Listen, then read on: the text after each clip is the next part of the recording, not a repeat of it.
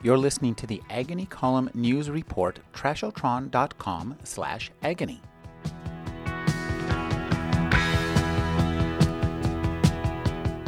We apprehend both the known and the unknown with our minds. In this reading from When God Talks Back, Understanding the American Evangelical Relationship with God, Tanya Luhrmann gives a clear, well-written, scientific vision of the mind as it examines the ineffable. People train the mind in such a way that they experience part of their mind as the presence of God. They learn to reinterpret the familiar experiences of their own minds and bodies as not being their own at all, but God's.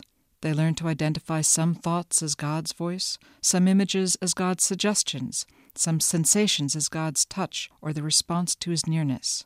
Luhrmann began her investigation of evangelical Christians as a psychological anthropologist and chose the subjects of her study carefully. The church I found was a church that I thought best represented the shift of American religion after the 1960s as people yearned for a more immediate and direct experience of God. Luhrmann elected to study the congregants of the Vineyard Christian Fellowship, where she observed a unique theory of mind. Most Americans take for granted that their minds are sort of walled off from the world. You know, what's inside is private, what's outside is external and real, what's inside isn't really real. I mean, it can make you sick if you're sad, but it's not like tables and chairs. And what you have to do in a church like this is to identify certain thoughts that you think, that you kind of experience as your thoughts, as being really thoughts from God.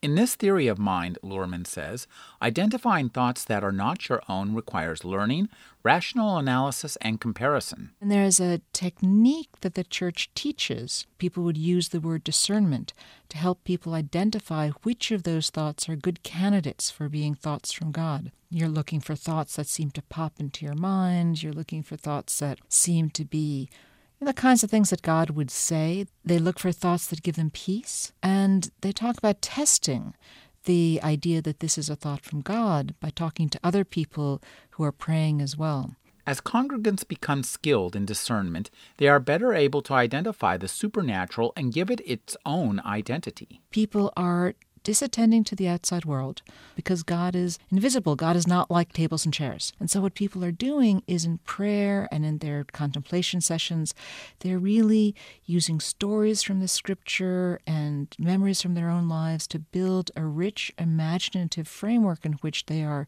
having a back and forth conversation with God, going for walks with God, having coffee with God. In this church, prayer becomes a means of training the mind.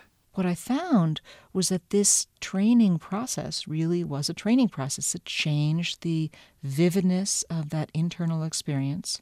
It changed the ways in which people trusted that experience to be more than mere imagination.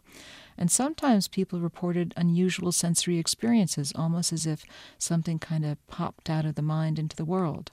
Luhrmann did more than just study the congregants. She conducted an experiment in prayer training using iPods that is as fascinating to read about as any forensic crime story.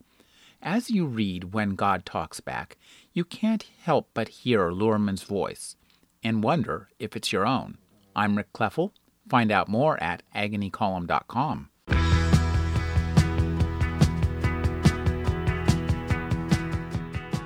You're listening to the Agony Column News Report, trashotron.com/agony.